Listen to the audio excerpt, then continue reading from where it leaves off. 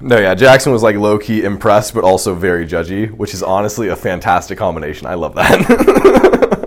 Like, that's awesome, but actually you're a loser. Right, yeah.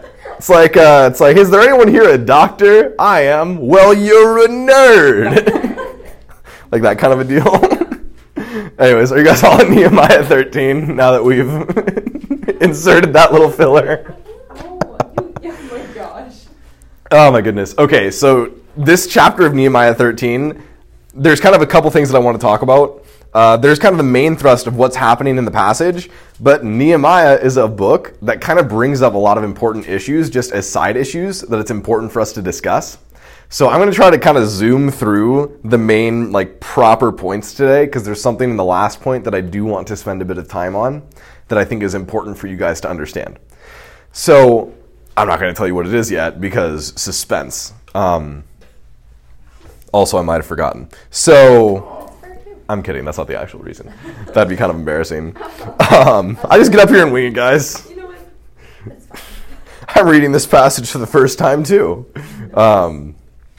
I promise I'm joking. So, but we're going to be talking about some important things in Nehemiah. And the first thing that I want to ask you guys is, like, have you ever made New Year's resolutions? No. Oh, yeah. You've never? I have to eat gluten every single day. To eat gluten every single... Are you gluten-free? No. Because that'd be really funny. Gluten? Yeah, gluten. To be the opposite What's the of point in gluten-free. that? To be the opposite of What's gluten-free. the point? I feel like that'd be a really easy New Year's resolution to keep, too. Say get wrecked, Right. gluten-free people. Yeah, right? Just flexing on those people with weakened systems. Eat that. Why would you Oh, laugh I'm on so Twitter? sorry. Eat gluten every day. Have you kept your New Year's resolution?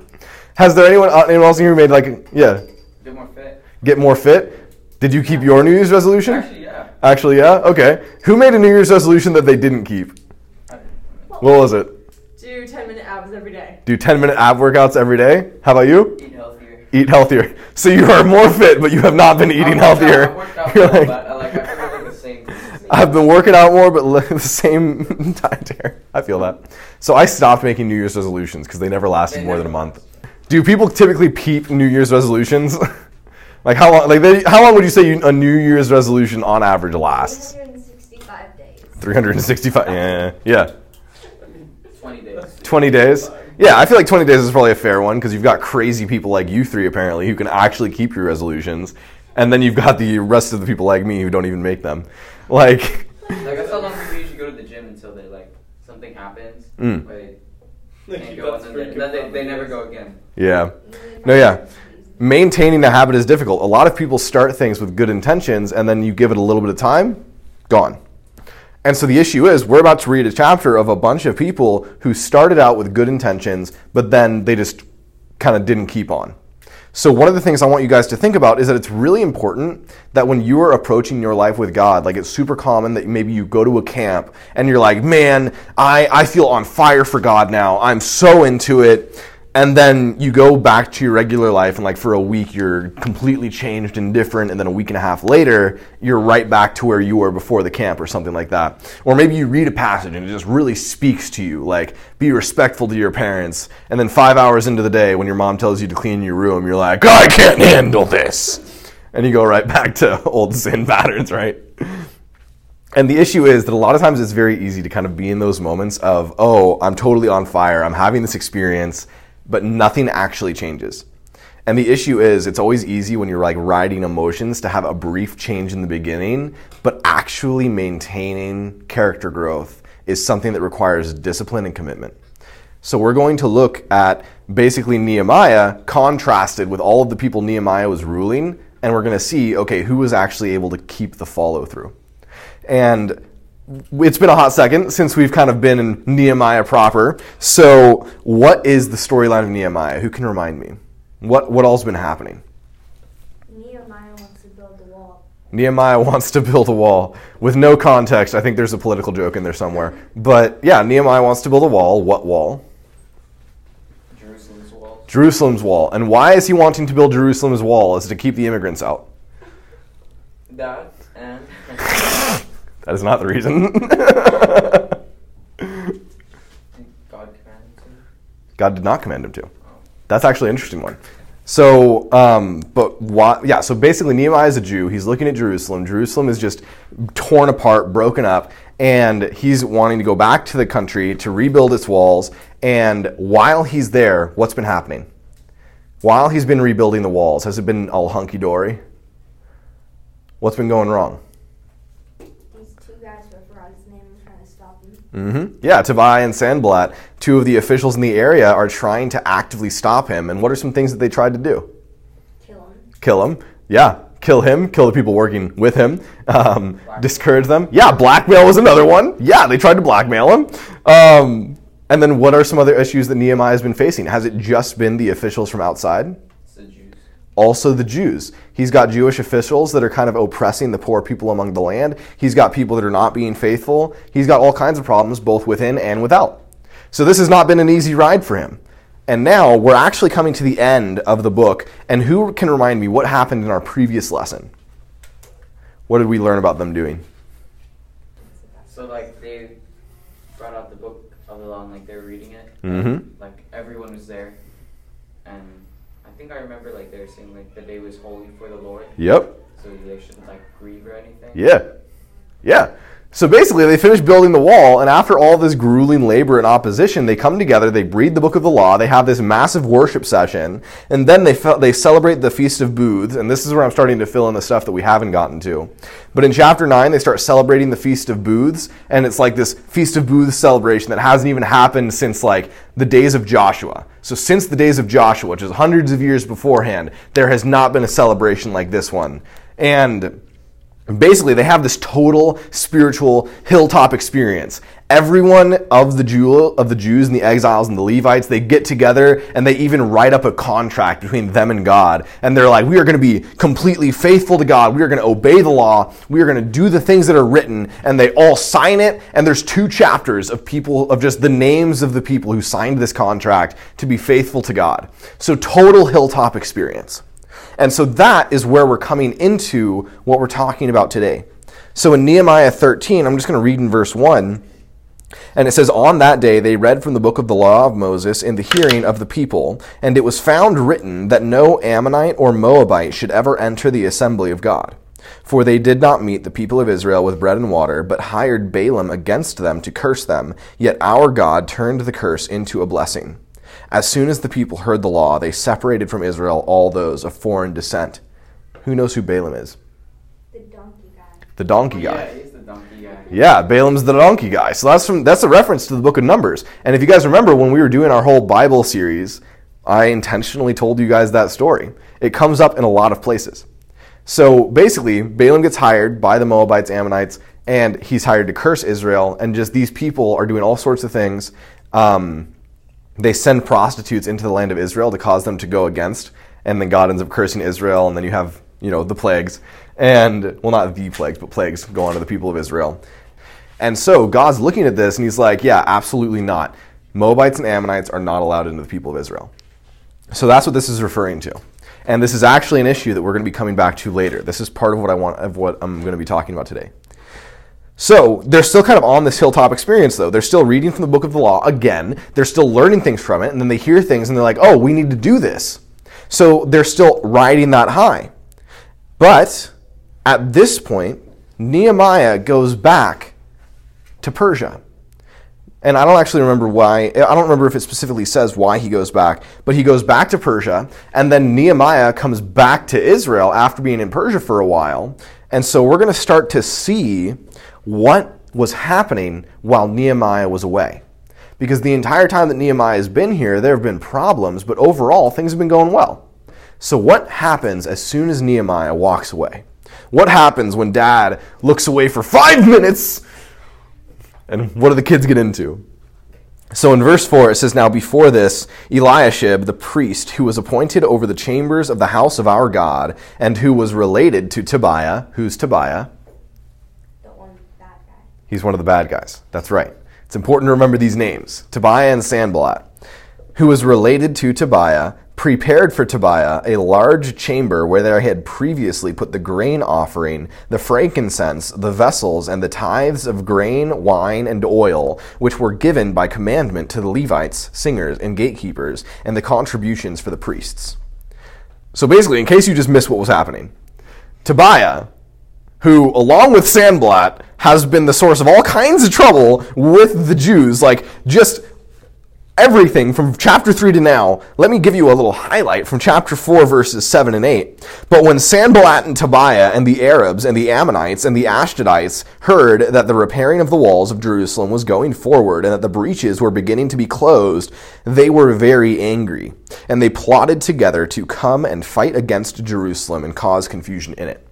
So this is one of the guys that was trying to assassinate Nehemiah. This is one of the guys that was trying to discourage the people. This is one of the guys that was involved in blackmailing them. And this verse, this is one of the guys who was going to get a small army together and try to just kill them. Tobiah, real stand-up guy. And you have a priest who is going into a large chamber in the temple, and he's clearing out all of God's stuff, all of the offerings, all of the stores for the Levites. He's clearing it out so that Tobiah can have a real nice room in the temple of God, in the walls of the city of the people that he was trying to kill. What in the world? Why? Why is this happening?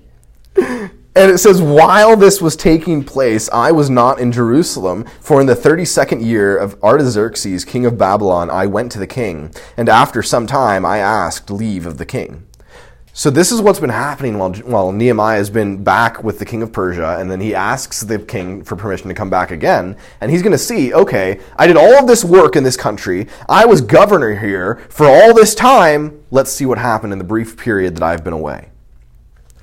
And I came to Jerusalem, and I then discovered the evil that Eliashib had done for Tobiah, preparing for him a chamber in the courts of the house of God, and I was very angry. And this is something that we talked about previously. Anger is not always a bad thing. And I threw all of the household furniture of Tobiah out of the chamber. Then I gave orders, and they cleansed the chambers, and I brought back there the vessels of the house of God with the grain offering and the frankincense.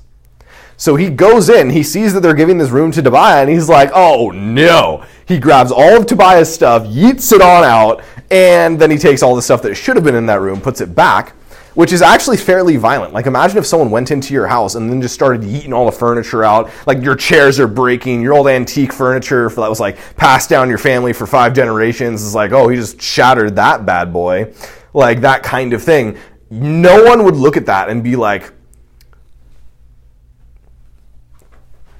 I think you're overreacting, man. I get that what he did was wrong, but that's not okay.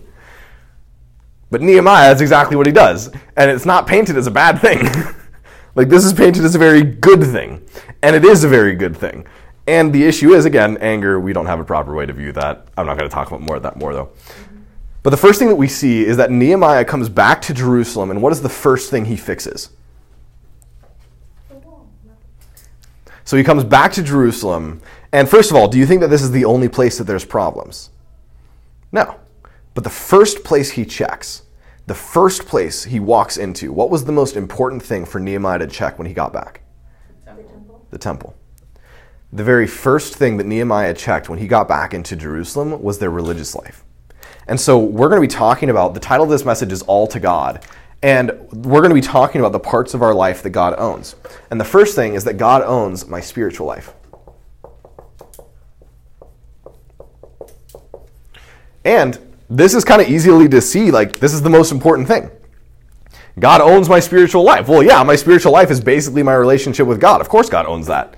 But Nehemiah, as a government official, he is coming back to Jerusalem, and the first thing he's checking, because he's not just a government official. Back in this time, there wasn't really that separation. But the first thing he's checking is the religious life of Israel, because what's the primary responsibility the Jew has? God.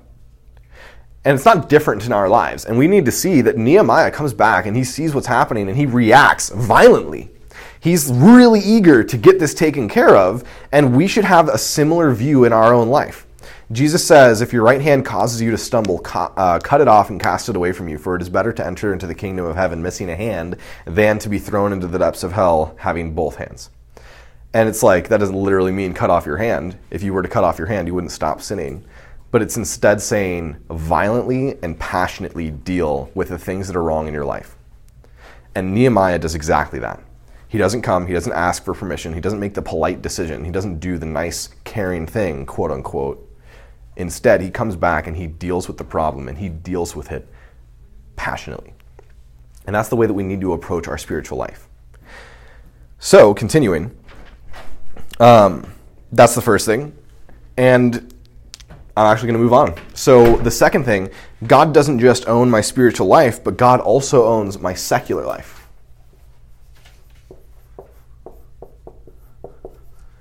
So God owns my spiritual life. God owns my secular life. And we see that the next thing that Nehemiah starts checking is he starts checking the professional functionings of the world of Jerusalem. In verse 10, it says, I also found out that the portions of the Levites had not been given to them. Oh, this is actually part of the first point. I'm just going to skim past this. I also found out that the portions of the Levites had not been given to them, so that the Levites and singers who did the work had each fled to his field. So I confronted the officials and I said, why is the house of God forsaken? And I gathered them together and set them in their stations. Then all Judah brought the tithe of the grain, wine, and oil into the storehouses. And I appointed as treasurers over the storehouses a bunch of people.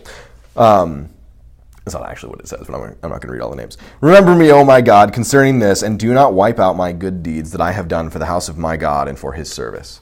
So all that to say, the very first thing that Nehemiah sets in order is the spiritual life of Jerusalem. And in our lives, the first thing that we need to set in order is the spiritual life of our lives. The spiritual life of our lives. I'm going to pretend that makes sense. Okay, so moving on in verse 15, it says, in those days I saw in Judah people treading wine presses on the Sabbath, and bringing in heaps of grain and loading them on donkeys, and also wine, grapes, figs, and all kinds of loads, which they brought into Jerusalem on the Sabbath day. And I warned them on that day when they sold food. Tyrians also, who lived in the city, brought in fish and all kinds of goods and sold them on the Sabbath, to the people of Judah, in Jerusalem itself. Then I confronted the nobles of Judah and said to them, what is this evil thing that you are doing, profaning the Sabbath day? Did not your fathers act in this way, and did not our God bring all this disaster on us and on this city? Now you are bringing more wrath on Israel by profaning the Sabbath. So what is the Sabbath? Do you guys remember? It's a holy day. It is a holy day. Would you remember what day of the week it is? 6th. 7th. So the Sabbath is based on creation, where God creates the world in 6 days, and on the 7th day he rests, and then he sets that as a statute for his people forever. So for us, the Sabbath is Saturday, and we don't observe the Sabbath anymore. We're not Jews, but the Sabbath for a Jew is an extremely big deal, and you're supposed to not work at all. And so in the Old Testament, when someone was gathering sticks on the Sabbath, they found him gathering sticks, and they were like, dude, what are you doing? And they brought him to Moses, and they're like, Moses, what should we do with this guy? And Moses is like, kill him. And they killed him. And that was what they were supposed to do with people who violated the Sabbath. So would you say that the Sabbath is kind of a big deal? It's one of the 10 commandments, right? Honor the Sabbath day and keep it holy. For on 6 days the Lord your God did work, and on the 7th day he rested, right? And so the Sabbath is a big deal. And the entirety of Jerusalem is profaning it. And for us, we read that and we're like, it's not that big of a deal. But for a Jew reading this, that is massive. Like, the Sabbath was the most important holiday that a Jew had, and they observed it every week. So Nehemiah is looking at this, and for us, it's a bit weird to look at the Sabbath because we don't have that. But basically, the idea of the Sabbath is who owns your resources? Who owns your resources? God. God does. We talked about that in our little Leviticus escapade last time. But when we look at the Sabbath, what you see is that back then, it was extraordinarily difficult to actually produce what you needed to survive. You know, for us, we live in the United States, and we live in the modern day where we have so much abundance that our issue isn't not having enough food, but it's having so much food that we die of a heart attack. That is not the issue that the typical person back in these times would have. For them, they're all agricultural for the most part, and they are trying to produce enough food for their own family to survive the winter. And so for them, they get out there every single day, they're tending their field, they're doing their work, and they're trying to scrape by. And then God says, 1 day out of 7, you're allowed to do nothing. If a person, if another nation attacks you, you're kind of just sorry. And I mean, I'm sure they could have defended themselves, but you've got a bunch of people in their tents that are not even standing guard. You're having to trust God a lot in that. And you're having to trust God that in the 6 days that you're allowed to work, he's going to produce enough for you to take care of yourself on the 7th. And so God is saying, I own your resources. I'm the one who tells you when you're allowed to work and when you're not allowed to work, and you need to trust me with your resources. In a Christian's life, the most similar equivalent to this is working on Sundays, working during church, and giving, where you need to trust God that he's going to provide for you so that even as you give your funds, he's going to take care of you with what you have left. But also, you have a bunch of people who they'll work on Sundays, they'll work during church. My dad talks about a guy he knew who he needed money to repair his car, and he's like, yeah, I just need to work on Sundays because I need to pay for my car. And my dad said, do you realize who decides whether or not your engine breaks down? You think that God doesn't have control of that? You think God doesn't decide when your tires blow, when your brakes go out, when your engine stops working? You think that God doesn't decide when you suddenly have a medical emergency that you have to now pay for? You think that God doesn't decide what things come into your life? And yet you're going to take 1 day out of 7, the one day that God says, hey, this is mine. And you're going to skip church to go pay for, to go make money that God can take away from you without a thought. And for us, that's kind of the most similar equivalent to this when we look at the Sabbath. But the Sabbath is a big deal. So it's not just that he's trying to set the spiritual life of Jerusalem straight, but he's actually adjusting the professional life. When we're talking about the Sabbath, not working is a very secular decision. And yet, God owns your secular life as well. So Nehemiah sets that straight. But then, God owns my family life.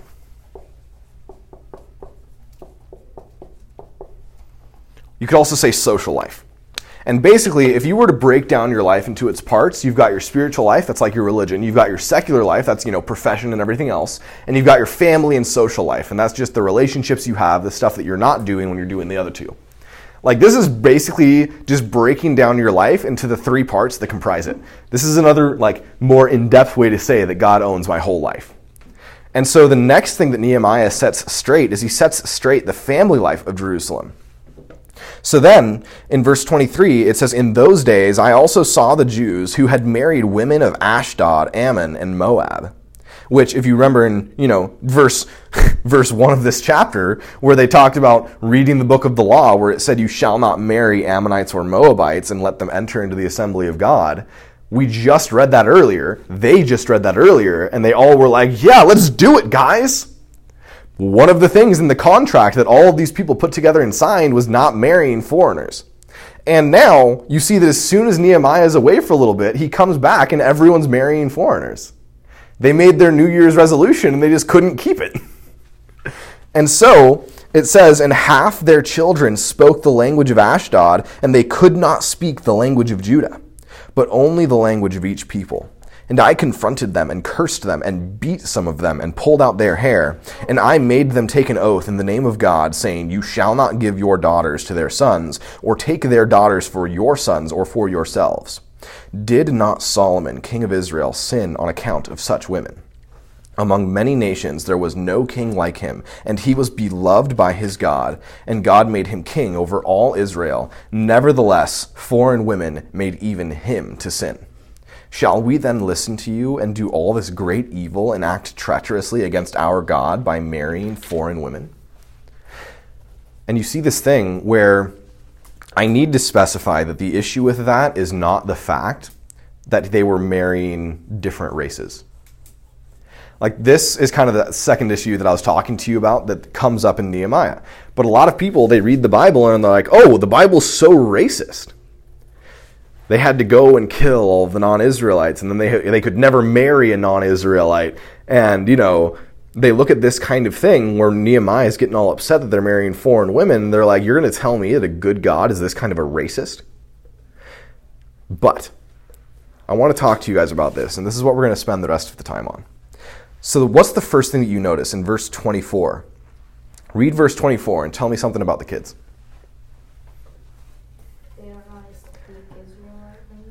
They do not know how to speak the language of Judah, right? So if they're not able to speak the language of Judah, but they're speaking the languages of the foreigner, which culture are they assimilating into? The other culture. The other culture. And what's part of that culture? The other religion. the other religion. That is exactly correct. And so they're taking these foreigners and they're raising their kids in the religion of these foreign languages, of these foreign peoples. And then you also see in verse 26, it said, "Did not Solomon, king of Israel, sin on account of such women? Among the many nations there was no king like him, and he was beloved by his God." Solomon had all the wisdom. Solomon was very righteous in his early life. And we kind of look back on Solomon and we're like, man, what an idiot. You had all the wisdom of God and you still just blew it like that? But that is not how Israelites viewed Solomon. Israelites viewed Solomon as the best of them. And then he was led astray by foreign women. So it's important to see that, like, okay, the issue is the issue that, like, Solomon took his first wife and it was the daughter of the Egyptian? Like, is that really the issue? Or is the issue the fact that at the end of his life he was building idols on all of the high places around Jerusalem and was offering sacrifices on them? And so the issue is not that they married a foreign person. The issue is that they were assimilating into foreign religions. And I actually kind of want to go through this with you. So this is referencing Deuteronomy chapter 7, and it says, "You shall not intermarry with them, giving your daughters to their sons, or taking their daughters for your sons, for they would turn your sons away from following me to serve other gods. Then the anger of the Lord would be kindled against you, and he would destroy you quickly. But thus you shall deal with them. You shall break down their altars, and dash in pieces their pillars, and chop down their asherim, and burn their carved images with fire." So God is saying, do not participate in the religions of foreign peoples in the place that I'm sending you. But now I want you guys to turn to Deuteronomy chapter 30. And we're going to do a little brief study on this, because it's actually extremely important that you guys understand this, because this is one of those things. What is it?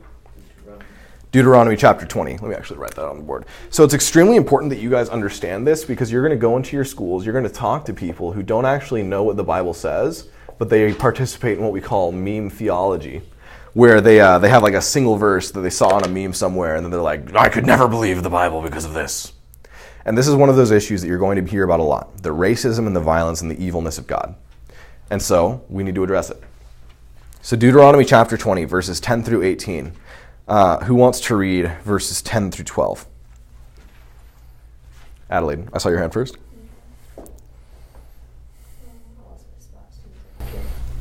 When you draw near to a city to fight against it, offer terms of peace to it.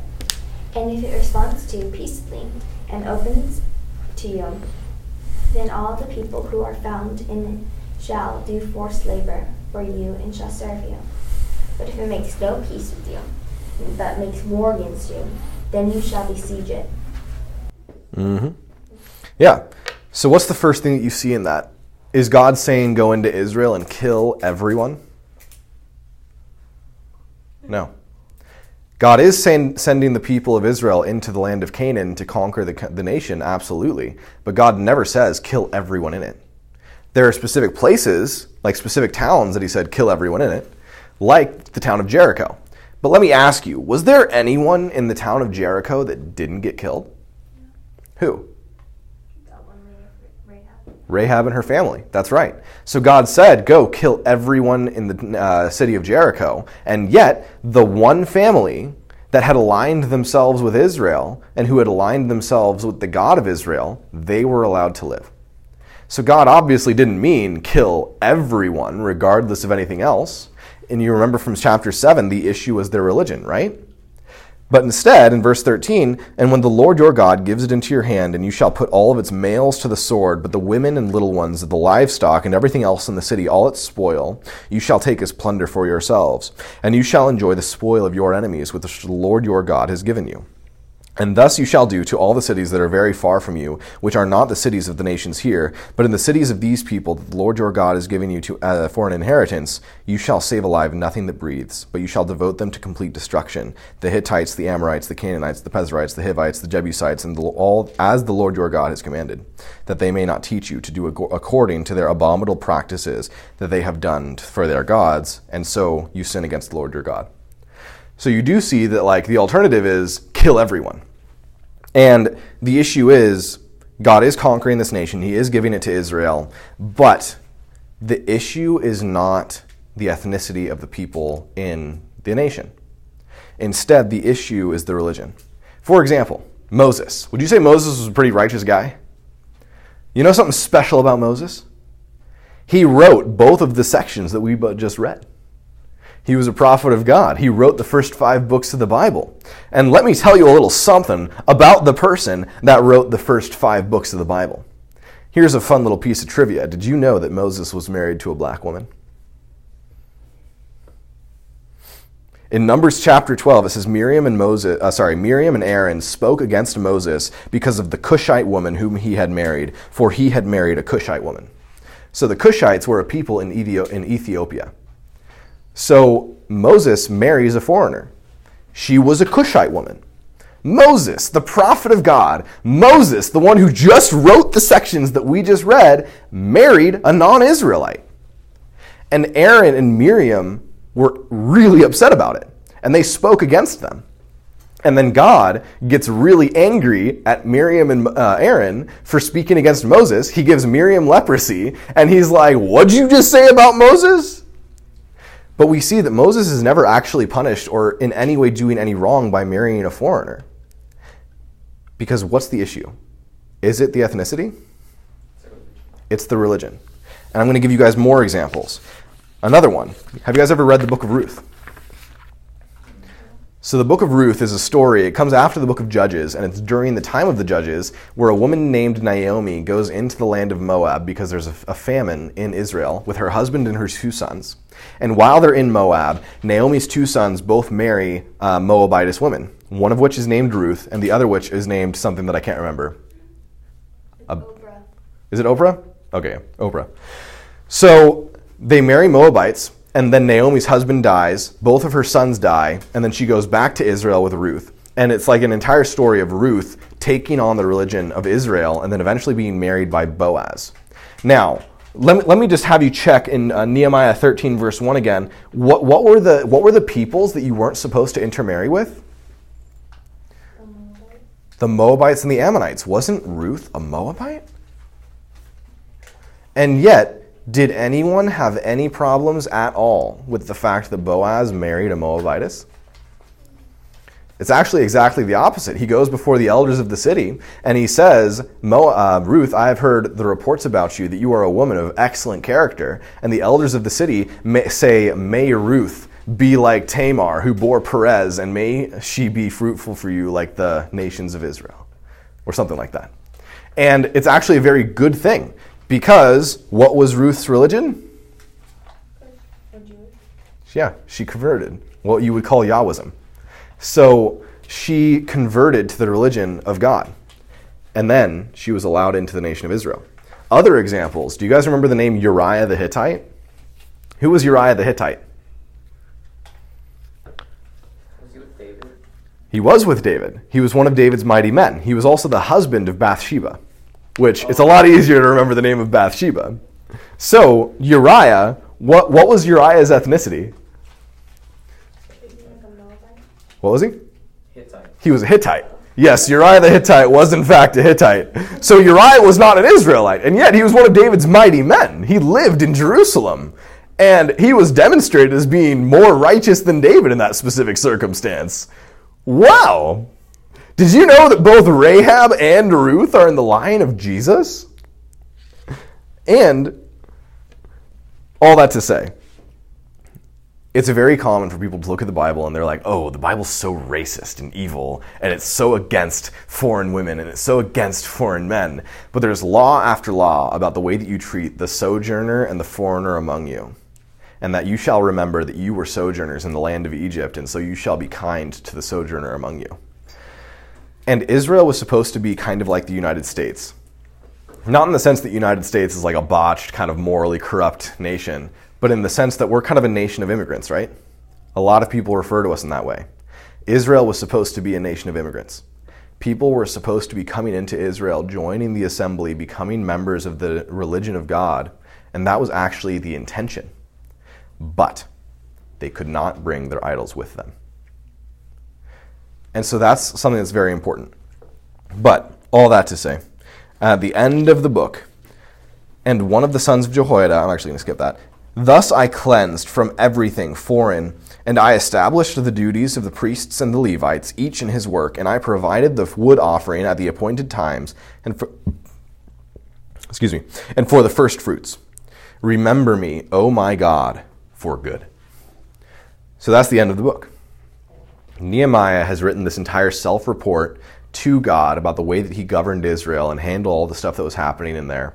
And if there's one thing you could say about Nehemiah, it's that he had follow-through. For years and years and years, he didn't just feel sad about Jerusalem that one day when he was in the king's court bearing some wine, but he prayed about it, he was broken about it. God gave him the opportunity to go to Jerusalem and set things right. And for years and years and years, amidst all sorts of opposition, Nehemiah was faithful. And even when he came back and he saw that no one else was, he set things straight again and he was faithful. So I want to encourage you guys. God owns your whole life. And a lot of times it's easy to kind of forget that. It's easy to kind of just come to church on Sundays and be a Christian here, and then during the rest of your life not even give a thought to God. But God is watching, and God cares about the way that you live every part of your life, not just the time you spend in these four walls. So give God your whole life. Think about, how am I serving God in my spiritual life? How am I serving God in my secular life? How am I serving God in my family life? Not even the decision about who you marry is outside of your service to God. It's actually a part of it. But also, make sure you have follow-through. It's very easy to read things, it's very easy to hear things, and it's very easy to have an emotional high that lasts for a week and a half, but there's no real commitment behind it. Be the kind of person that has follow-through. Do the work, have the discipline. Don't just join the basketball team, but go to practice. Right? So with that, let's bow our heads, pray it out, and then we'll discuss. Lord, thank you for Nehemiah, and thank you for the example that you've given us of a faithful man. Nehemiah was a governor. He was a leading government official, and not many of us will necessarily be in that circumstance. But Lord, Nehemiah was a person who every aspect of his life was before your eyes, and he actively lived for you.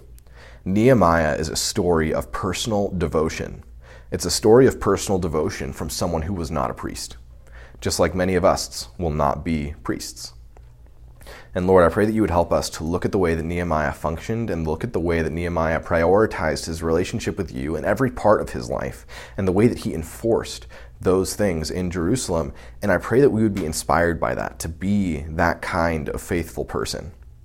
I pray that each of us would strive to live our lives for you in every aspect and in every way, and that we would repent when we fall short and then do better next time.